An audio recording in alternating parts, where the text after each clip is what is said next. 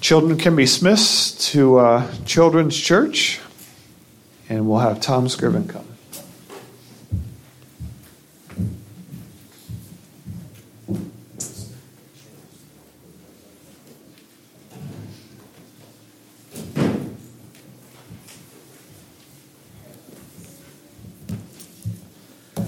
Well, good morning. Thank you for the invitation to be here once again. Since I was here last, I also spent some time in the hospital. I had a knee replacement, and it's coming along, so if you see me hobbling, that's what the issue is. And certainly pray, especially for John and Tom, as they recover and as the doctors try to determine what the needs are and how to best help them. What a good God we serve. He is faithful. And this is a month of Thanksgiving, and we as Americans have so much to be thankful for. So I trust that you will take this month, this whole month, and just develop a new spirit of thankfulness as we get closer to the Thanksgiving season. When we were traveling with the mission, we were in a church in New Jersey, and they were going through a special evangelism emphasis, and they were reading a book together called Divine Appointments. I was not familiar with the book, but after hearing about the book and reading some excerpts, I decided to buy the book. And it's written by a father and son team who have been involved in ministry together, but they also have written a book together. And the book starts out actually by telling the story of the mother, the wife, who recounts this divine encounter that she had, this divine appointment, with the idea that nothing in life happens by chance, and we believe that. We believe in a sovereign God who is directing all of life, and he directs our lives, and he directs he's in control of the world. The world is not out of control. God is in control of the world. It may seem like that at times, but God knows what he's doing and he knows what he's about. But this October rainy Monday morning in 1986, the Jacks had just moved into a new house, and they wanted to do some painting in the hallway and a couple of the bedrooms before they got those rooms settled. So here they were, as you've experienced before, boxes everywhere and furniture kind of in a disarray, and the doorbell rings, and she answers the door to see two men, a little rough looking behind the, but they were painters, and they introduced themselves. And one of the first things that Betty Jack said to them was, "You men don't drink on the job, do you?" "Oh, no, ma'am. No, we do not drink on the job." And as she invited them in, she said, "Well, thank the Lord for that." Well, little did she know that morning that as those two men walked by her, that one of the men had a loaded .44 Magnum under his left arm. He had another gun tucked in the waist in his back, and they had never done an ounce of painting before in their life. Brian had been involved in narcotics. He was running drugs for one of the big syndicated drug cartels out of New York City. And while they had not drank that morning and were not going to drink on the job, they smoked 6 joints before they got on the job. And Brian had a drug habit of $600 worth of cocaine every week. He had joined the fast lane as a teenager, as some other individuals got him involved in drugs, and he was making $4,000 or $5,000 a week, driving fancy cars, dating all kinds of women, going to parties, partying with the Hells Angels group, riding motorcycles. This was a rough dude, though he was only 24 years old at the time. He'd lived a lot of life and seen a lot of things. But things started turning sour for him, and he got in debt. He got in debt to the mob, some $50,000. He was in debt to another motorcycle gang for $19,000. So not only were the narcotics people and the police looking for him, but now he had the mob on his tail looking for him. Thus, he had the firepower as he was even coming to do a simple painting job that day. But he knew that his life was going in the wrong direction. He tried to make some changes, so he decided to do some painting, which he knew very little of, but Mrs. Jacks didn't know that day.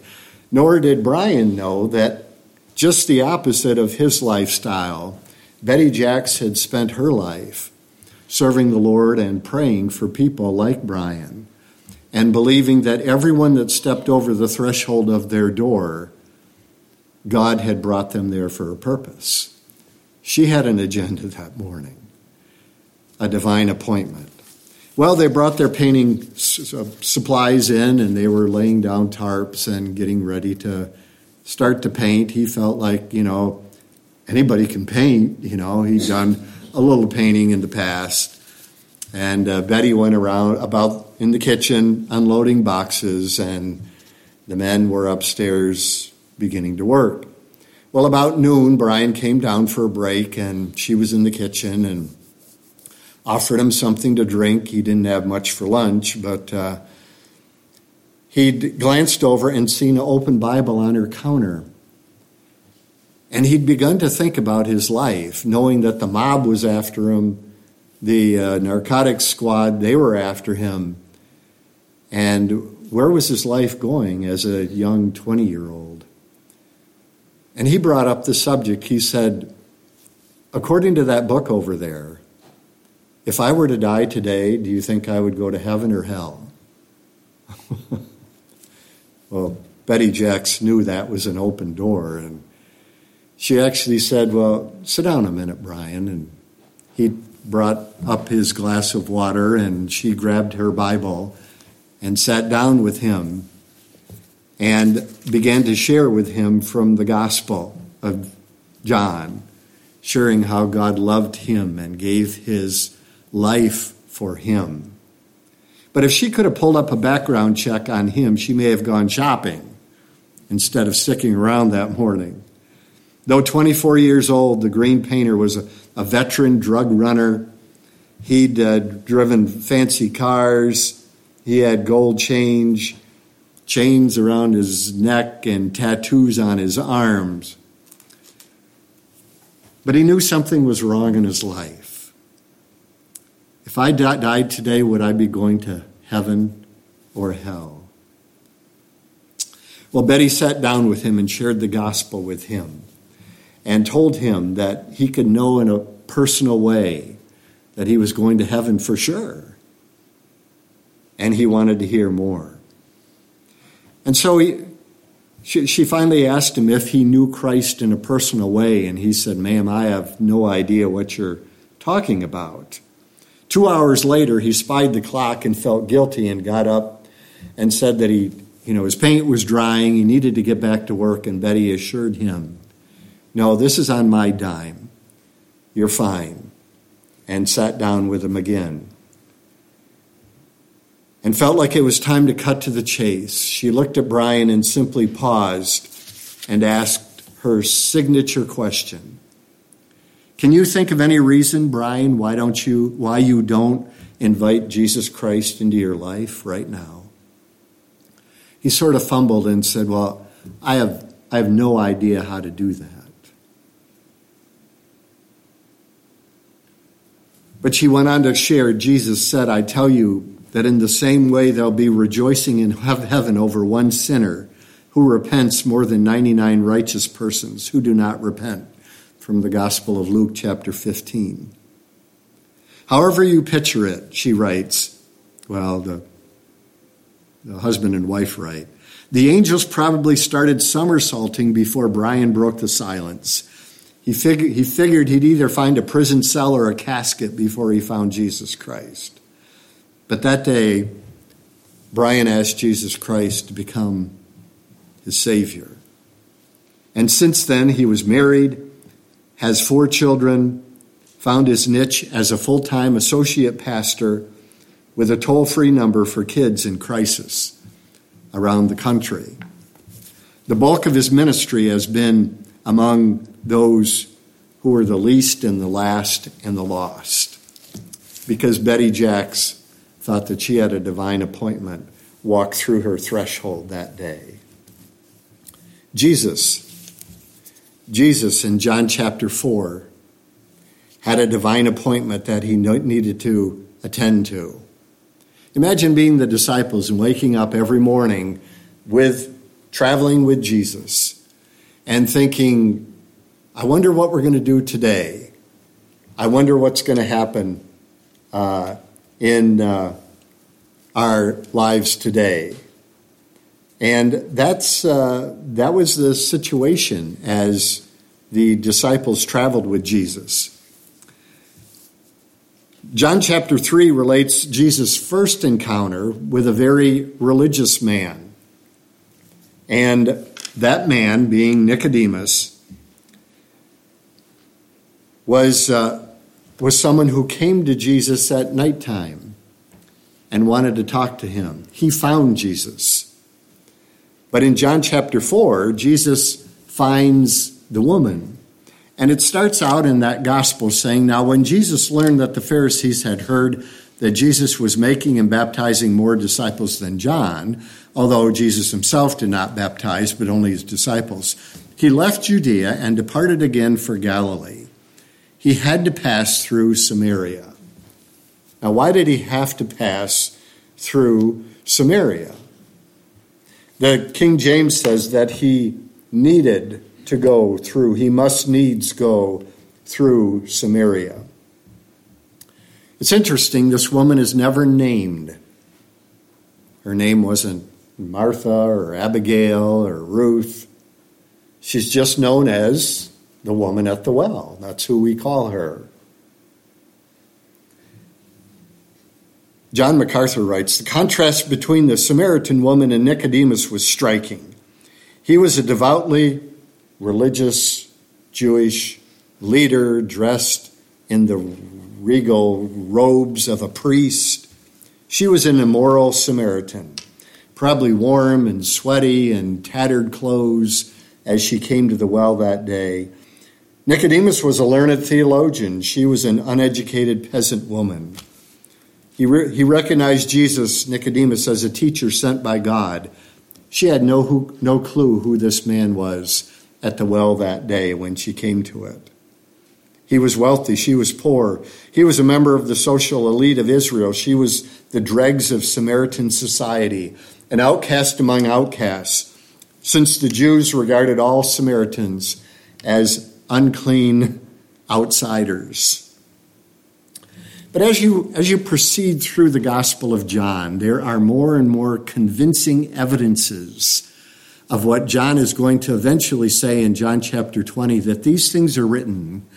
These things are written down so that you might believe that Jesus is the Christ, the Son of the living God, and that you might have life through his name. And this is one of the most amazing accounts that we have, I think, of Jesus meeting someone one-on-one, because Jesus sought this lady out. And because of her condition and because of her lot in life. And so we begin, first of all, and for some reason this is not working. Maybe it's going to. I have a PowerPoint here. I just hope that it will. Jesus and his divine appointment.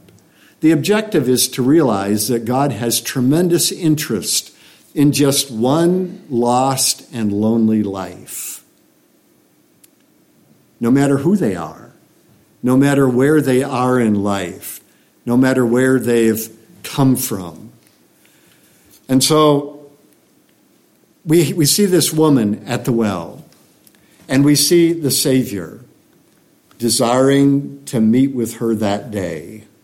And it says that he needed something. Now, what could Jesus possibly need? But we're caught by that phrase that he needed to go to Samaria. It was a desired connection. The need meter had a need to be met, and he had to go through Samaria. And that is significant. Nobody goes through Samaria unless they're forced to, especially not a Jewish rabbi, because that whole area was off limits. Those were unclean people. Those were some of the dregs of society.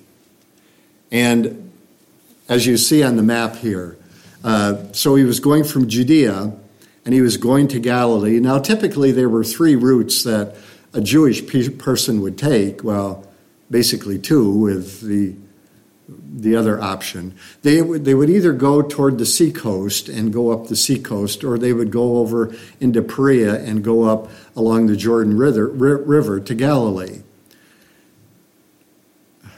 A devout Jew would never go through the middle, although that was the quickest route, and right through Samaria.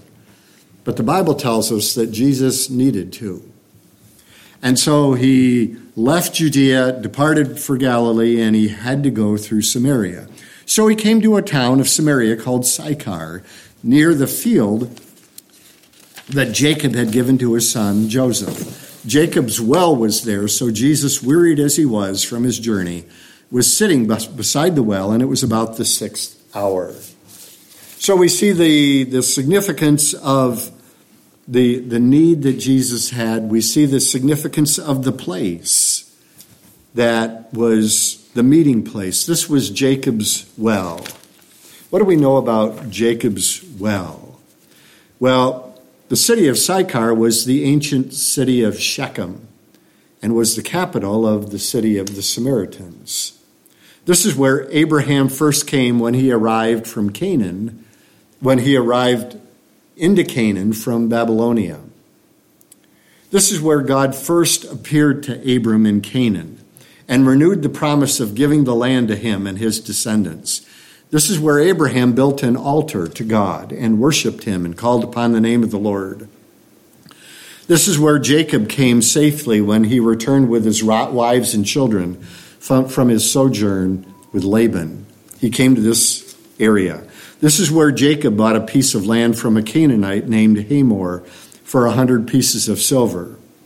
This was the established connection between Jacob and what became known as Jacob's well. The well was dug. It was a deep well. It was a good well, but it was virtually out in the middle of nowhere.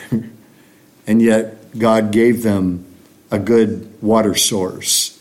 This was also the plot of ground that Jacob gave his son Joseph. Jacob had acquired from the Amorites in an unrecorded battle. This is where the bones of Joseph were actually buried when they were carried up from Egypt. And this is where Joshua made a covenant with Israel, renewing their commitment to the Lord, the God of Israel, and proclaiming these famous words, "As for me and my house, we will" what? Serve the Lord. As for me and my house, we're going to serve the Lord. So this was a very significant place. The well was over 100 feet deep, and it was cool, and it was chilling, and it was very refreshing, especially on a hot, sultry day. But then let's look at the significance of the person. A woman of Samaria at noonday. As we said, we don't know her name. The Bible doesn't record it. And yet, she's in the presence of God today. And God knows her name. And God knows who she was. It was the heat of the day, a most unusual time for someone to take over a half-mile walk to draw water. And they didn't have nice plastic jugs like we have today, did they? Their water pots were porcelain, either like a stone kind of water pot, as happened in the miracle at Cana, or some kind of clay pot but they would have been heavy pots and maybe carried on a beam so that she had two of them. But perhaps her lifestyle was part of the reason that she came at an awkward time. Usually you'd come in the morning when it's still cool or in the cool of the evening, but she came in the middle of the day, maybe not to have contact with other women and other people that knew of her lifestyle. By New Testament times, Samaritans were regarded as apostate half-breeds to be avoided. They'd intermarried. They had some of their pagan gods. They would have acknowledged Jehovah God, but they also, they had their side gods that they mixed in with their gods. So they were synchronistic in their religious worship. So we see the diverseness or the desired connection, but how about the diverse conversation that takes place here? A woman from Samaria came to draw water, and Jesus said to her, that doesn't mean anything to us today. But in that day, that was a weird dialogue. If you remember what the 11th commandment is, your children know what it is. What was it? You should not talk to strangers. And yet this stranger was engaging in a conversation and desiring something. So many things were wrong here. She was a woman. He was a man. He was a rabbi. He was a religious leader. She was a woman of ill repute. He was Jewish, obviously, had the Jewish garb on and a prayer shawl, and she was a woman of ill repute, dressed shabbily, probably. Everything was wrong here with this conversation. And then for him to say, notice the wonder of the demand that Jesus asks for here. Woman, give me something to drink. No wonder she was taken back. No wonder she said, how is it that you, being a Jew, ask for a drink from me, a woman, first of all, of Samaria? Even she's confounded by this. Give me a drink. MacArthur goes on to say, astounding was his willingness to ceremonially defile himself by drinking from her water pot. Jesus had no water pot. The well was deep, and that's what she brings up later on. You have nothing to draw water out of this well. You're going to have to drink from the same water pot, the same pitcher that I drink from, and you're willing to do that? What does that say about our Savior? Willing to come and be one of us and defile himself ceremonially. What a Savior. He had no vessel. And so this diverse conversation takes place between the two of them. And then there's this disbelievable counteroffer as the Lord sort of turns the tables on her. And he is asked for a drink. By the way, he never gets a drink, does he? He asks her for a drink, and instead of giving him a drink, she asks, why are you even talking to me? This is not socially, culturally correct. We're not politically correct here, Thank God for that. The Jews don't have any dealings with Samaritans. Don't you know this? Like she's sort of instructing the Lord. But Jesus makes this disbelievable counteroffer as he turns the tables on her. And notice what he says. He answered her, if you knew the gift of God and who it was that was saying to you, give me a drink, you would have asked him and he would have given you living water. The Lord turns the tables. He asked her for a drink, and now he offers living water to her. And the woman tries to understand. And yet it's very confusing, as with Nicodemus. They're both thinking on the natural plane, aren't they? But Jesus is speaking about something spiritual, on a spiritual plane, something that they did not understand yet because they were not spiritually discerned. There was no spirit working within them to give them understanding. And so the dialogue continues between the two of them. And even though they weren't even supposed to be speaking to each other, I've wondered this before, technically, if Jesus had not said anything to the woman probably would have just come to the well and maybe got her brought up her water and not said anything to Jesus, because that would have been the right thing to do. But notice Jesus does something here. As with Nicodemus, Jesus talks about the wind and being born of the Spirit and being born again. And Nicodemus is like,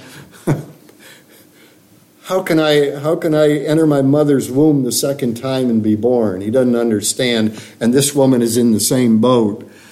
The well is deep. You have nothing to draw from. How can you give water? And yet at the same time, she thinks, boy, if I had living water, I wouldn't have to come to this well every day. I wouldn't have to trudge this half mile each way in the hot sun and continue to bring water up. But Jesus is talking about something so much deeper than a deep well. He wants to supply her inner need, that spiritual thirst that he knows she has, that she might not even realize. Not just the temporary quenching that H2O can provide. So he presents to the woman two things to know. Two things to know. He's creating, notice what he's doing for those who share Jesus with other people. This is a good lesson in evangelism. He's creating a thirst in this woman's heart that she didn't even know she had.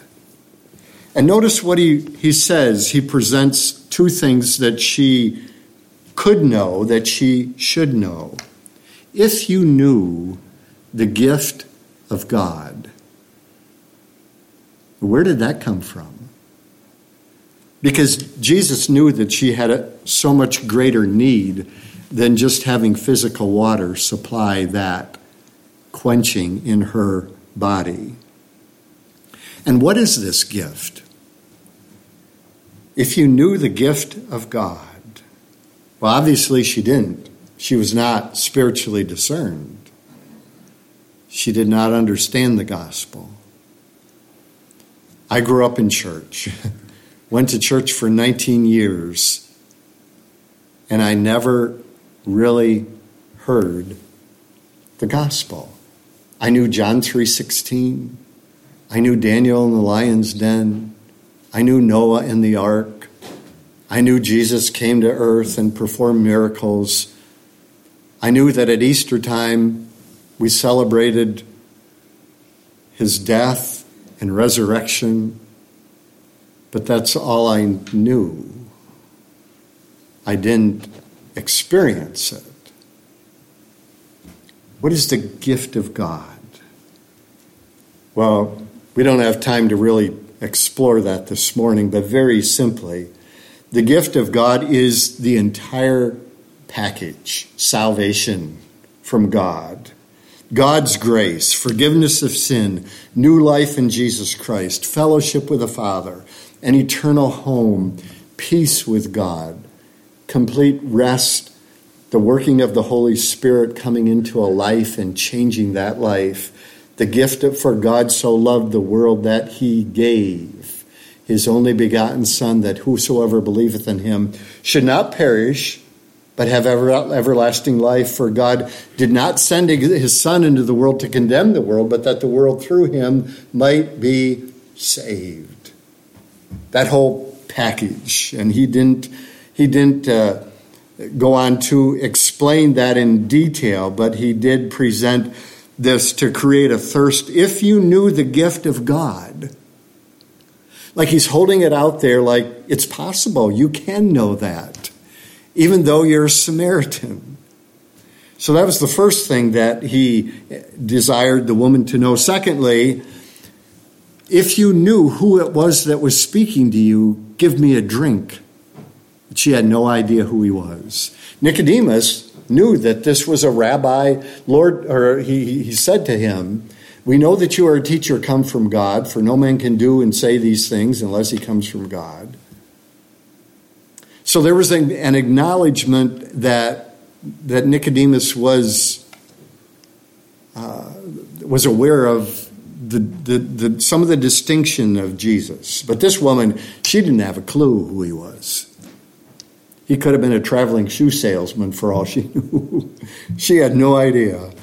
But Jesus creates a thirst by saying, if you knew who it was that was saying to you, give me a drink.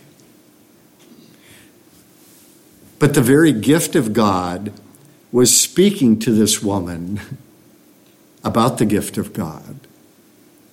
And the gift was him. The gift of God was speaking to her about the gift. So Jesus was drawing this woman into conversation, making her curious about several things. He made her curious about the things of God. If you knew the gift of God. He made her curious about who he is and who it is that is speaking to you. And he made her curious about what he could give her. If you knew the gift of God and who it was that was saying to you, give me a drink, you would ask him. Instead of him asking you, you would ask him, and he would have given you not just H2O, refreshing, cold, cool water, but he would give to you living, life-sustaining, flowing water for your spiritual need that you have in life. It still didn't click. She still didn't understand. But she's curious. She's going along with him. She's tracking him. And she's following that. The result, Jesus said, if you knew these things, you would have asked and he would have given you living water. This could be your potential future. You could have living water and all that means. And obviously she didn't really know what that meant. But this water will satisfy. This water in the well will satisfy you. But the water that I'm speaking about will sustain you forever. It's continual and it's unending. You would ask and he would give you living water. Her reply, yes, okay, sir, give me this water so that I will not be thirsty, so that I will not need to come here day after day, time after time to draw. They had no indoor plumbing. They had no wells close to their house. You want water, you have to trek a mile or so to get that water and to bring it back. Yes, I would like that water. Give it to me. Where do you get that living water? Are you greater than our father Jacob? I mean, he dug this well and we drank from it. And Jesus said to her, everyone who drinks of this water will be thirsting again.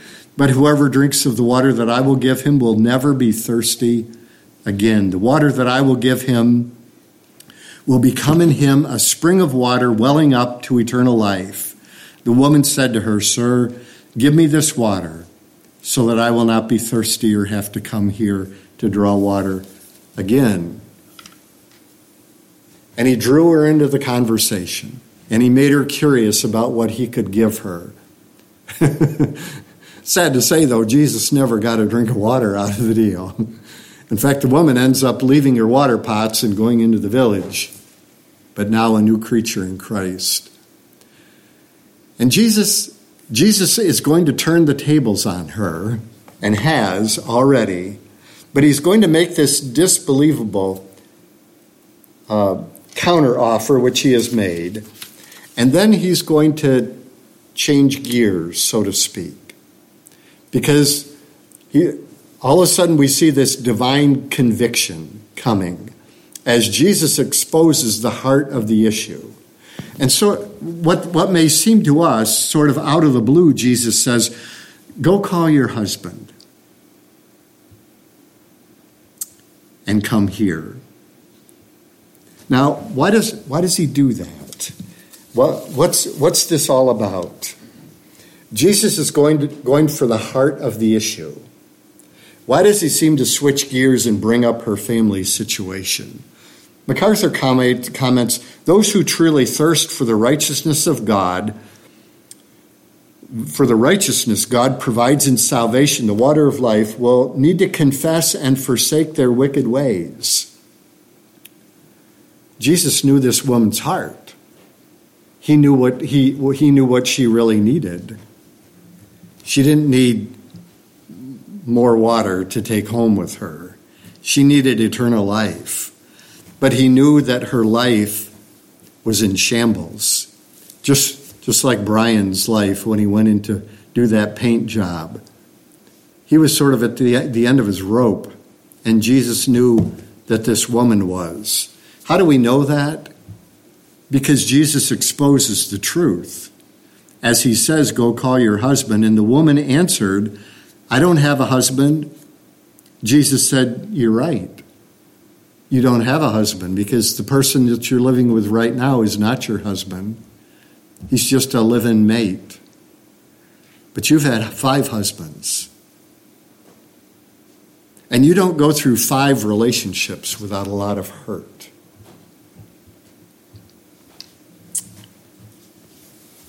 I've talked to a lot of people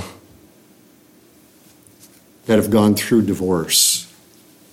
There's nothing pretty about it. It's painful. It's hurtful. There's loneliness. There's betrayal. There's a lot of heartache. Imagine going through 5 relationships and finally saying, this isn't working very well, and you meet someone else. Forget the marriage. Let's just live together. And the woman partially confesses, but Jesus is going to completely unmask her sin. You're right.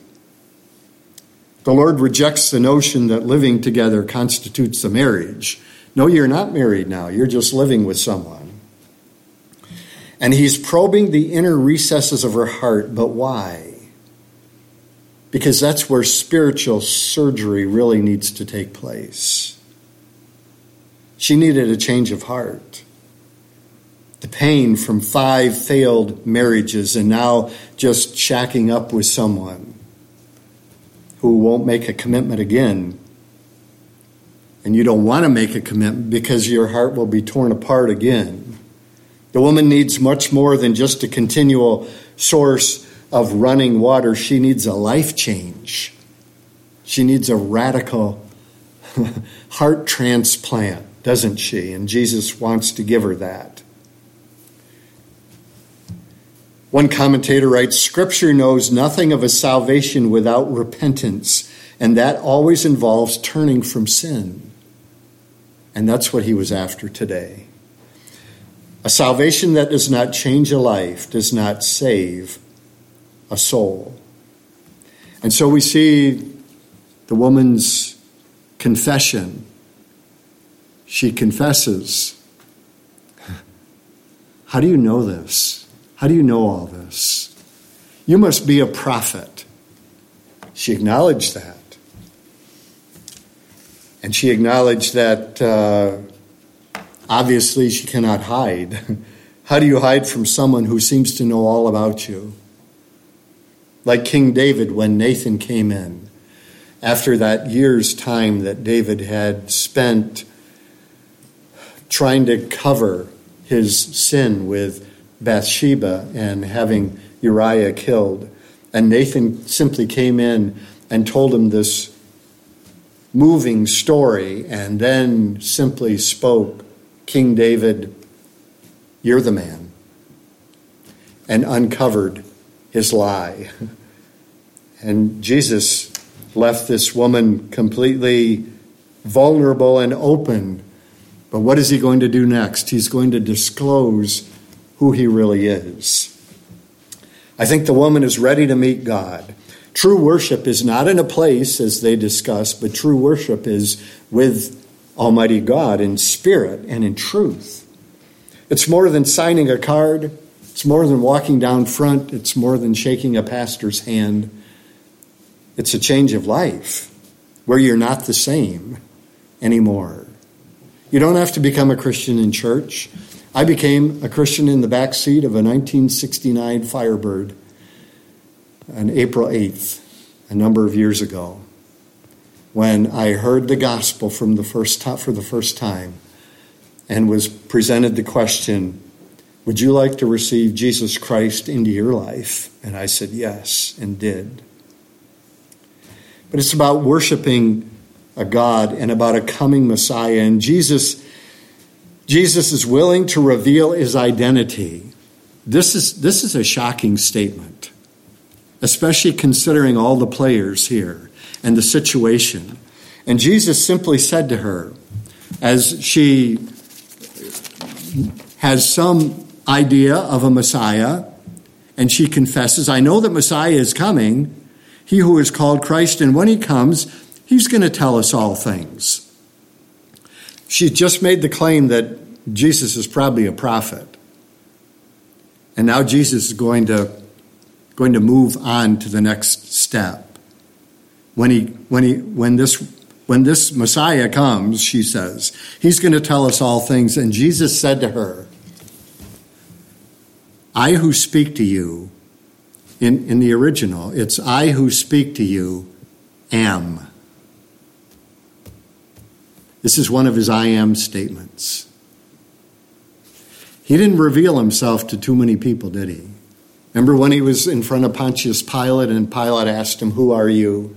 You remember when the religious leaders, the Sanhedrin, came and asked him who he was? But this woman, ready to meet God, gets this tremendous revelation. As MacArthur says, Jesus' words must have rocked the woman to the core of her being. I who speak to you, I am the Christ. And just about that time, the disciples come in and we have that. But what does the woman do? Well, she obviously believed. And so she goes into town and she goes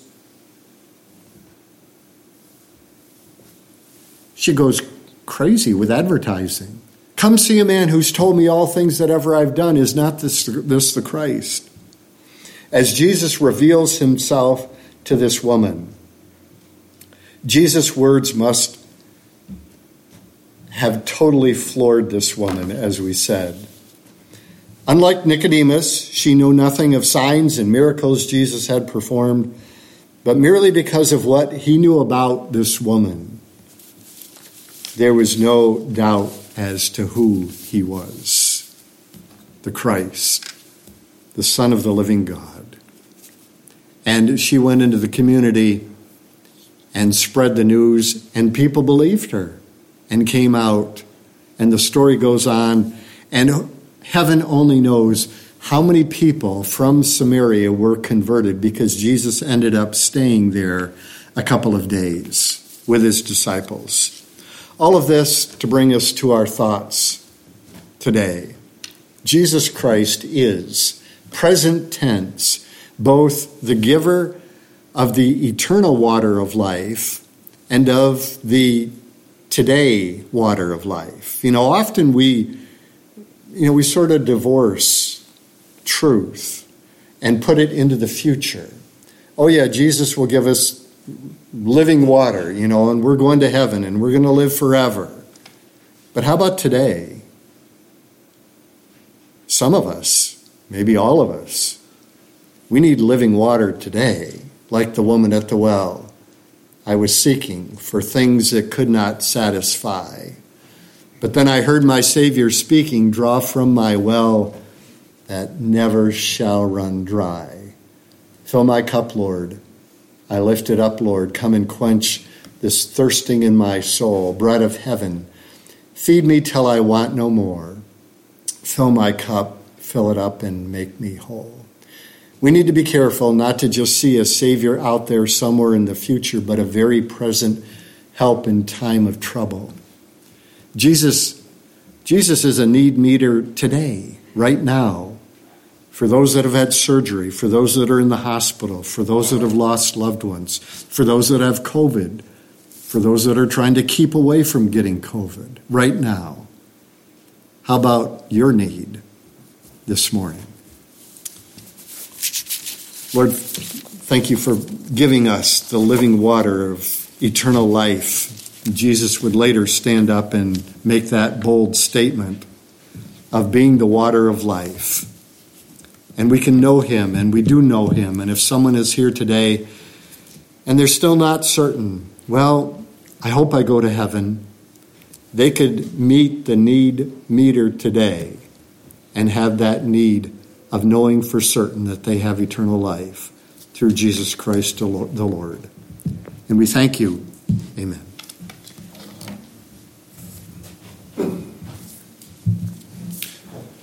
Since I skipped it before, we're going to sing 273, Fill My Cup, Lord. We're going to sing the first verse and the third verse, 273.